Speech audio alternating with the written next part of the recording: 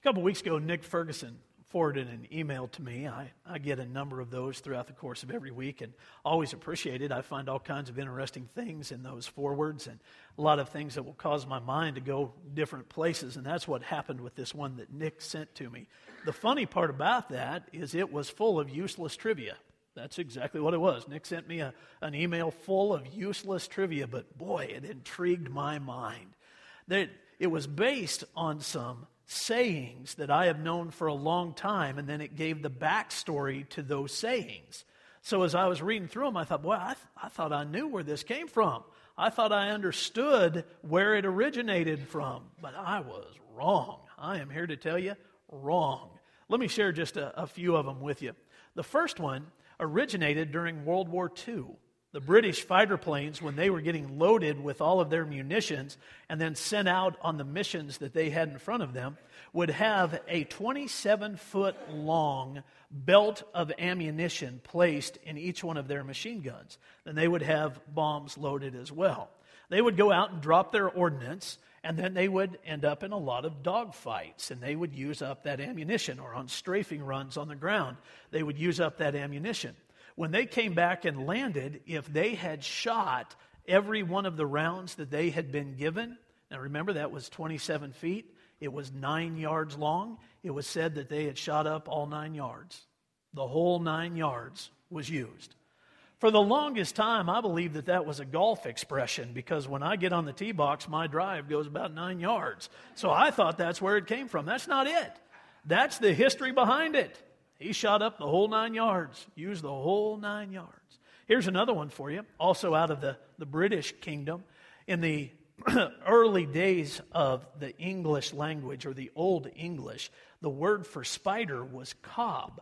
Today, we refer to a spider's web as a cobweb. That's why. That's where it comes from. Now, I'd never spent much time thinking about that. I can honestly tell you, never lost 1 moment of sleep thinking about why do we call that a cobweb instead of a spider's web. But that's where it comes from.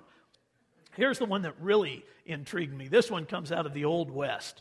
When gunfighters or gamblers would go into a saloon and play cards, a lot of times those games would already be going, and they would sit down and join the game. The dealer was pretty obvious. He was the one dealing the cards. Well, he would deal everybody their round or their hand of cards, and they would play out that hand. When the time came for a dealer to change, for them to pass the cards on to somebody else, they would always do it by passing on not only the cards, but a little knife that sat in front of them. The knife would signify to everybody that joined the game who the dealer was. If the hand was already in play, the knife sitting in front of that person would say, this is the person that is dealing. Now, it worked out really well because in those days, everybody carried a little jackknife in their pocket. In fact, today, people still carry pocket knives. It's been around for a long time. Both of my grandfathers carried pocket knives. My dad carries a pocket knife. My father-in-law carries a pocket knife. My grandfathers gave me pocket knives when I was growing up. Every year at Christmas time, my brother and I could expect to get a pocket knife.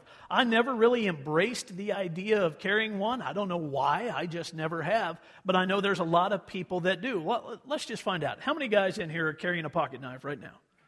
There's a whole bunch of people carrying knives because that's just what they've always done. Those knives look just like this. Just pull it out of your pocket. There it is. Well, they would sit it in front of them, and then they would deal up the cards. When it was time for a new dealer, they would pass the deck, and they would pass the knife. Most of those knives were made by the Buck Corporation. So when they would pass the knife, if the person sitting next to the dealer didn't want to deal, he would pass the cards on to the next person as well as the knife. The knife would pass on to the next individual, and if he decided he would deal, it was said that the buck stops here. And that's where that comes from. The buck knife stops here. Now, I just assumed that that had something to do with deer hunting. I don't know why. Shoot one and stops right here. You might be wondering to yourself, why in the world is Phil sharing all of this useless information with us? Well, there is a reason. I want to get to a place where we are sharing useful biblical information with you today. But after I read that email, I realized that there are a lot of different things, just like all of these things, that exist in the church that we believe we understand. And we believe that other people understand. Even as a preacher, a lot of times I'll mention things thinking, gosh, these folks have been in church for a long time. They know exactly what I'm talking about. Only to find out they don't. Because we've taken for granted that there's a certain understanding when there is no understanding. So I decided that we'd spend a few weeks looking at some very familiar things within the church, but I want to do it in such a way that you will have great understanding of what those things are by the time we're done. A lot of that is based on a prayer from the Apostle Paul for a church that he just absolutely loved.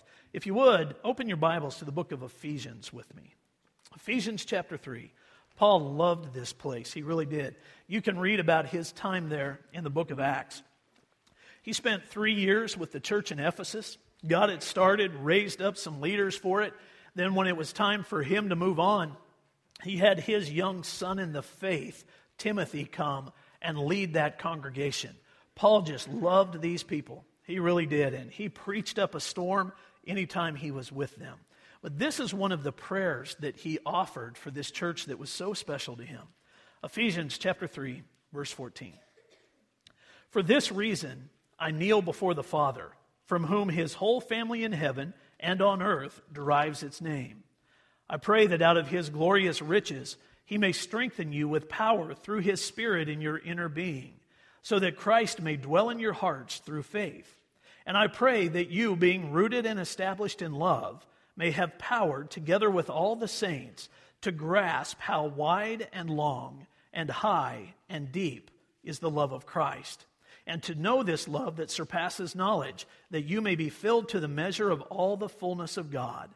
Now to him who is able to do immeasurably more than all we ask or imagine, according to his power that is at work within us, to him be glory in the church and in Christ Jesus throughout all generations, forever and ever. Amen. Isn't that a great prayer? He is praying, after he's preached all these messages to them, he is praying that they will grasp how high and how deep, how wide and how long God's love is for them. Now that's a prayer that we can offer for anybody. As a father, that is my heartfelt prayer for my children. I want them to understand how high and how deep, how wide and how long God's love is for them. As a husband, that's the prayer that I offer for my wife. I want her to grasp that and understand it, and she's grown up with it and loves the Lord. And so I know it's there, and I know that she already does, but I always want to make sure that she understands that, and she prays the same for me, that we never forget it. As a preacher, teacher, that's the prayer that I offer when I write a message. I want people to understand how high and how deep, how wide and how long God's love is for us. And as a pastor, that's my prayer for you. I want you to grasp the same things. I want you to understand that the way the Apostle Paul wanted this church in Ephesus to understand that. And he preached accordingly. There are symbols within modern Christianity that show us the answers to that, how high and how deep, how wide and how long God's love is for us. But if we don't think about them enough, or we don't think about them in the right way, we can lose their significance. So this morning I want to show you one of those. But before we get there, let me ask you a question. You ever been to a pep rally, high school or college pep rally? Most of us have. Maybe when you were in high school, you went to one or two of them before a football game. Maybe you went to every one of them. Neil Fuller's sitting here with us. Neil's been to all the high school football pep rallies, and he's been to college football pep rallies because his son plays college ball. Neil knows all about pep rallies. Well, you know what they're like. You bring all the players of your team out onto the field. Maybe there's a big bonfire going, or in our world, there's chainsaws that are roaring, and we get ourselves worked up into a frenzy, convincing ourselves and our team and the entire crowd that on Friday night, we will come out of this victorious. We will be the winners. We've already got this thing locked up. The other team that's coming, just a bunch of losers. They came as losers. They're going home as losers. That's the point of the pep rally. We get everybody really excited. We don't just do that with high school and college sports. We do it other ways as well. We do it on the nights before we're going hunting. During hunting season, we have our own forms of pep rallies. Maybe you get together with the people that you're going to be hunting with, and you start telling stories of past years, and you make your plans of what ridge line you're going to hunt, and you start declaring the animals already dead. They just don't know it. We're coming after them, and they are going to fall. It's your own pep rally. I know I get excited that way the night before the season opens. I'm excited. I'm jacked up. I'm ready. We're going to go get them. That's a pep rally. Do you know that Jesus had one of those? It's tucked away in the Bible. Let me show it to you. We're going to go to the Gospel of John. Actually, we're going to go to the Gospel of Luke. Chapter 19, verse 28. This is a pep rally for Jesus.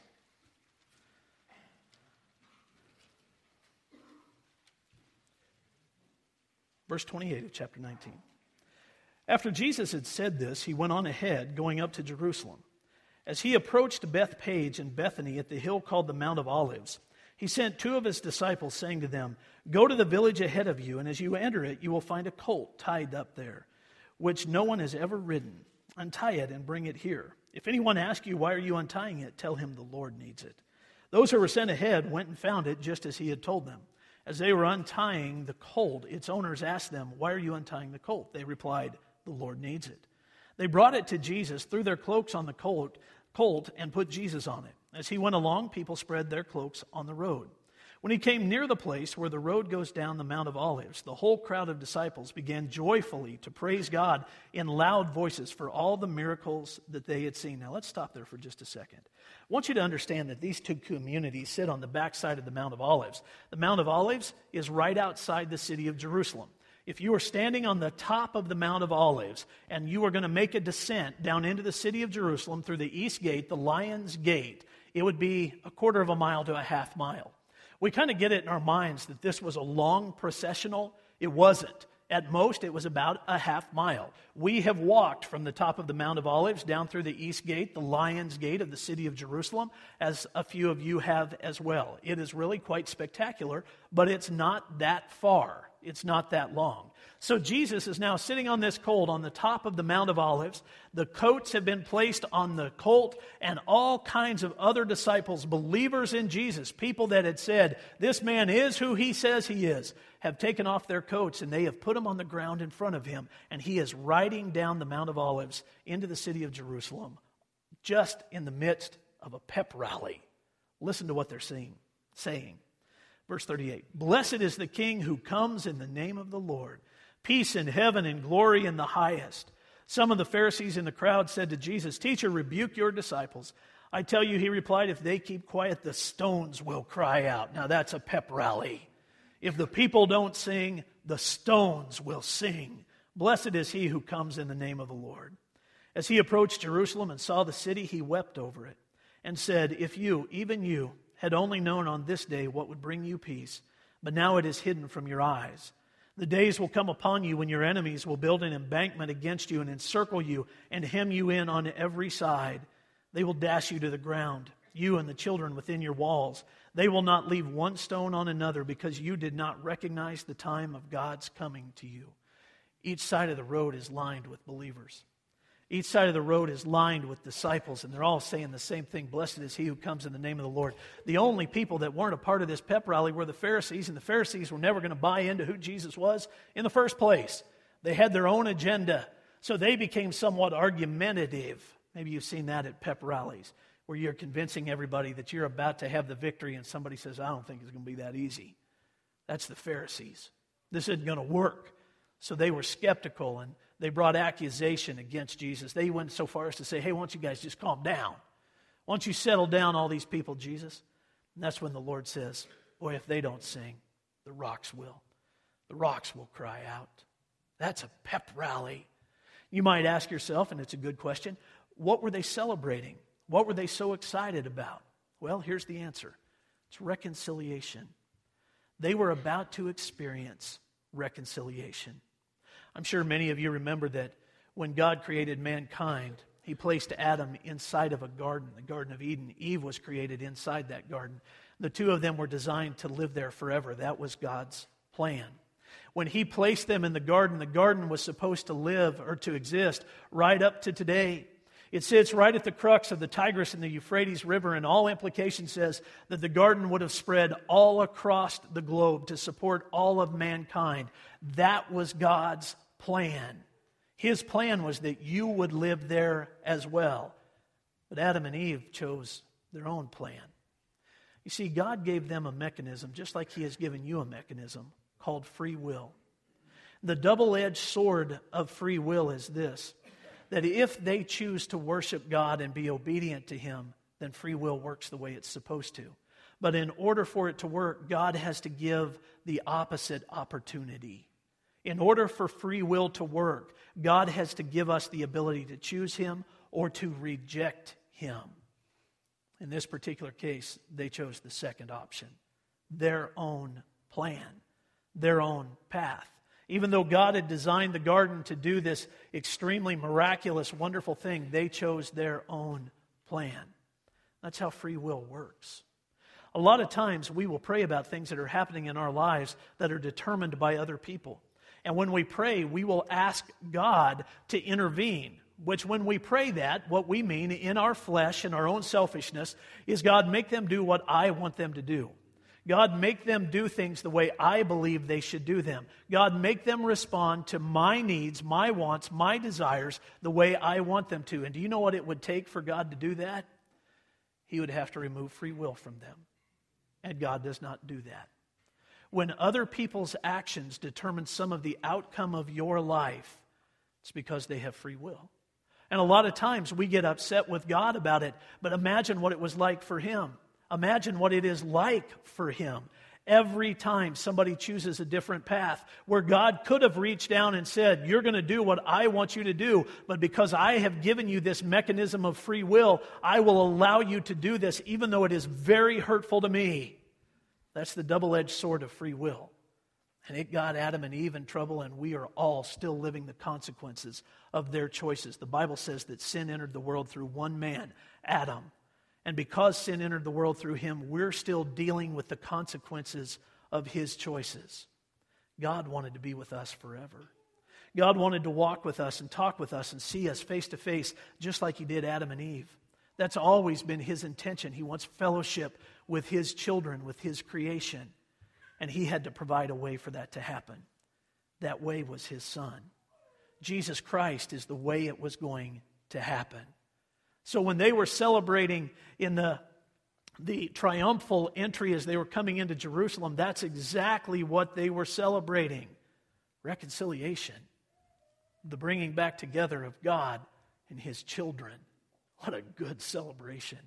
The communion of the garden was fantastic, but I would offer to you that the communion today is even better because of the love that God had to demonstrate through His Son, Jesus Christ. It's pretty remarkable. The problem for all of the disciples and all the Jews that were lining the side of the road, the non-Pharisees, was they had it in their minds that when Jesus reconciled them, He would do it through military conquest. They believed that He would ascend to a throne and they would be given their rightful place again, and they would be mighty conquerors because He was a mighty conqueror. They didn't realize that it would take a whole different look. That look began with Judas in his betrayal. He sold out Jesus for 30 pieces of silver. If you've been in the church very long at all, you know how that worked. 30 pieces of silver is all it took for Him to betray Him. And His betrayal then bled over to every one of the other disciples with the possible exception of John. All the others just deserted Him. Even the one that was closest to Him, Peter, would deny who Jesus was 3 times. Can you imagine? 3 times he would deny Him. Judas gets top billing on the marquee for the betrayer of the Lord. But every one of the other disciples did the same thing. They betrayed Him. There are times that we try to make ourselves feel better in our faith by saying, well, at least we didn't do what Judas did. Are you sure? It's really easy for us to point fingers at him, but remember this, anytime you point a finger, there are 3 others pointing back at you. And so as much as we can find solace and comfort in thinking, well, I didn't betray Jesus the way Judas did, you ever sold Him out? Have you ever denied who Jesus was? That's not the point of the message. I want you to understand the depth of the betrayal. Everything began to snowball after that point, and it began to gain a lot of momentum. Jesus was ushered into a kangaroo court of sorts. It was a mock trial. Finally, it boiled down to just one question. Who do you say you are? The people are saying that you're calling yourself the King of the Jews. Are you the King of the Jews? And Jesus would respond to that question, it is as you say it is. And then He actually said, my throne is next to my Father's in heaven. I'll sit down at his right side. From that point forward, everything just continued to increase, particularly the persecution of the Savior. Once he made that declaration, there was no going back. The course was set. We all know that. If you've read the New Testament, you know it and you're convinced of it. There was no going back. Not that Jesus ever would have anyway. So they put a purple robe on him to mock his claim to royalty. They built a crown of thorns and put it on his head. Some of those thorns were at least this long. When they put it on his head, they beat it down into his scalp, and those thorns would actually touch his skull, and blood began to run down his face. And the whole time, with the purple robe and the crown of thorns, they hurled heinous insults at him. The Bible says they spit on him and they mocked him. You may have been insulted at different times of your life, but it was nothing even close to what Jesus had to endure as he was walking the streets with that robe on and even carrying his own cross. So then they decided to take it up another notch, and they tied him to a post out in the middle of the city square where they flogged him. Flogging was a Roman means of torture. It involved a weapon called the cat of nine tails. Cat of nine tails was a leather whip, and at the end of the whip, there were pieces of glass and metal woven into the leather. So literally, when they would whip somebody with it, it would rip flesh off of their body. He was flogged out in the public square. His body just ripped open. And then it culminated with the sentence of death. This is what came to him as a result of his declaration that he was the King of the Jews. He was the Son of God. He would sit on the throne right next to the Lord. He was given this sentence of death, and it would be carried out through the Roman means of the cross. He would be crucified. Now, you know how this works. They drove nails through his hands. A lot of people believe that those nails went right through the hand, but they didn't. They went through the wrist because the wrist is stronger. The wrist would support the weight longer. They drove spikes and nails through his feet, and he would have to suspend himself on his feet and his hands. And if he wanted to take a breath, he'd push against those spikes and be able to get a breath and then sag back down on it and hang there. People would come to the crucifixions to watch. They wanted to see how long it would last. Well, you have to know this. The only relief from crucifixion was death. That's it. There is no historical record at all of anyone coming off of a cross alive. There was no partial crucifixion. There was no halfway to the job. When they crucified somebody, they left them there until they died. For some people, the wait was only a few minutes. For others, it might be an hour or two. And still for others, it could go on for days. The wait was always determined by the strength of the person and their resolve to hang on to life. That cross becomes the literal illustration of Paul's prayer. How high and how deep, how wide and how long is the Father's love for us? It is illustrated no better way than the cross itself. We have one hanging on the wall over here. It's to scale, but it is not the real size. So let's answer Paul's question. How wide is the Father's love for us? It's about 6 feet. That's the length of the arm span of the average man. It's about 6 feet. How long is it? It's about 10 feet. Now, 3 feet of that is going to be buried in the ground, and we'll come to that in just a minute. The rest of it is given to support the height of a man.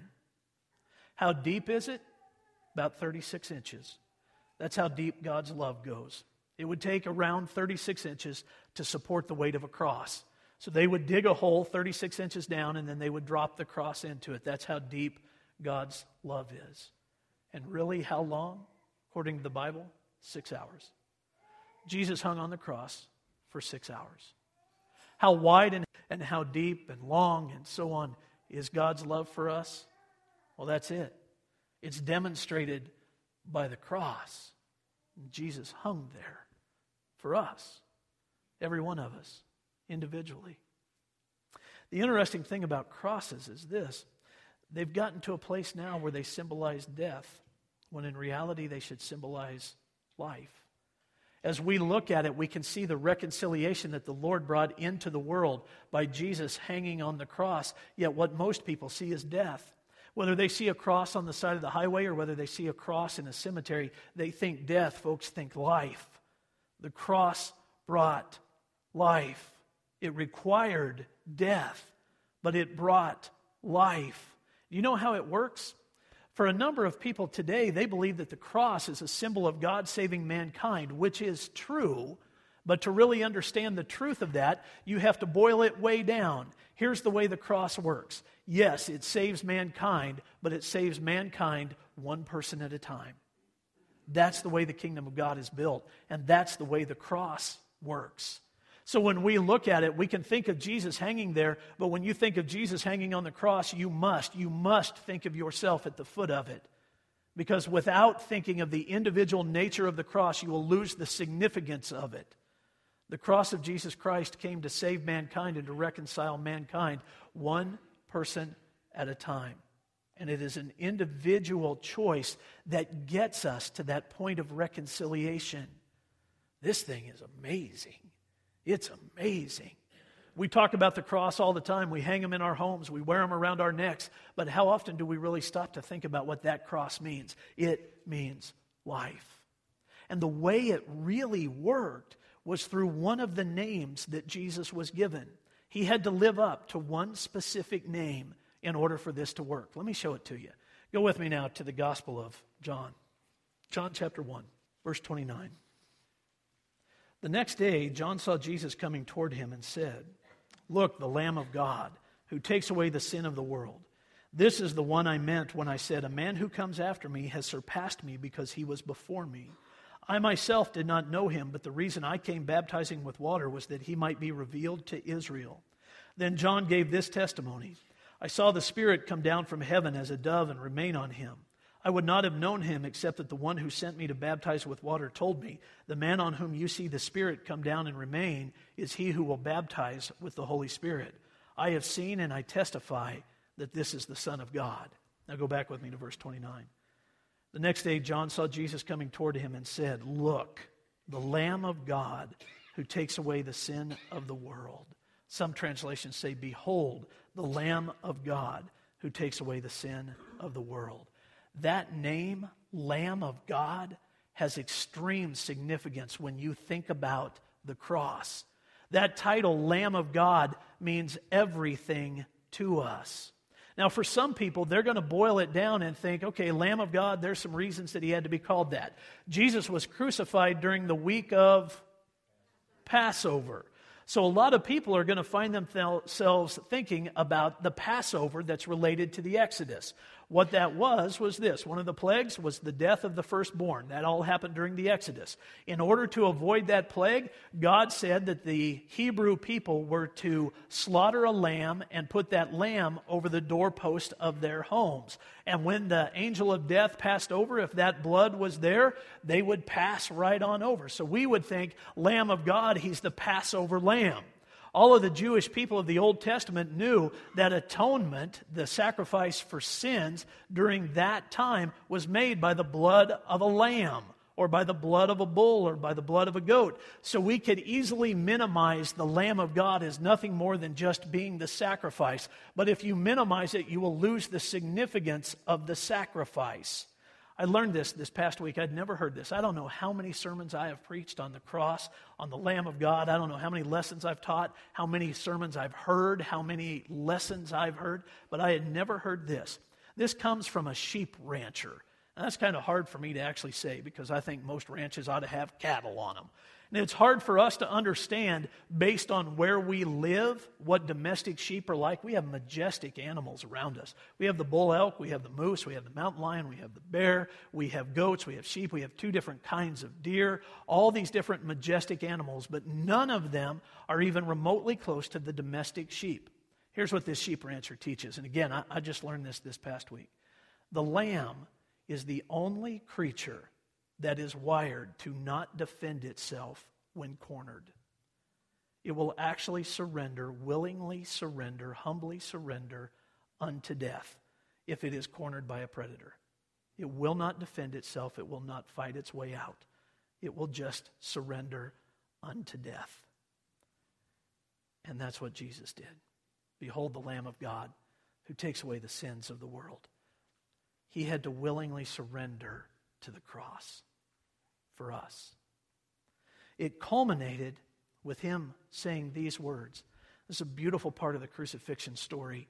The last words of Jesus, "It is finished." It's the last thing he said, "It is finished." Now imagine if you were around the cross, around the foot of the cross. If you were there as a Roman, you were probably thinking when he said, "It is finished," he's surrendering and we are done with Jesus. That's what those words mean. It is finished. We don't even have to think about him anymore. If you were a disciple around the foot of the cross, or maybe you were watching from a distance and you heard Jesus say, "It is finished," more than likely you were thinking, "We are finished. There is no place that we can hide." But when Jesus actually said those words, hanging from the cross, the Lamb of God hanging from the cross, when he said, "It is finished," here's what he meant. We are reconciled. They would find out 3 days later what those words meant. It is finished. But that's it. We are reconciled. Jesus paid the price. And it required a cross for that to happen. How high and how deep, how wide and how long is the Father's love for us? The size of a cross. It saved us. Changed everything for us. It redeemed us and it reconciled us. This means life, not death. And it means eternal life. When you look on a cross, don't ever forget that. It's a simple symbol that means God loved us that much. It is a symbol of his love and our eternal life. Why don't you stand and pray with me? Father in heaven, it is not an easy thing for us to say thank you for your death. In fact, at times it's very difficult for us.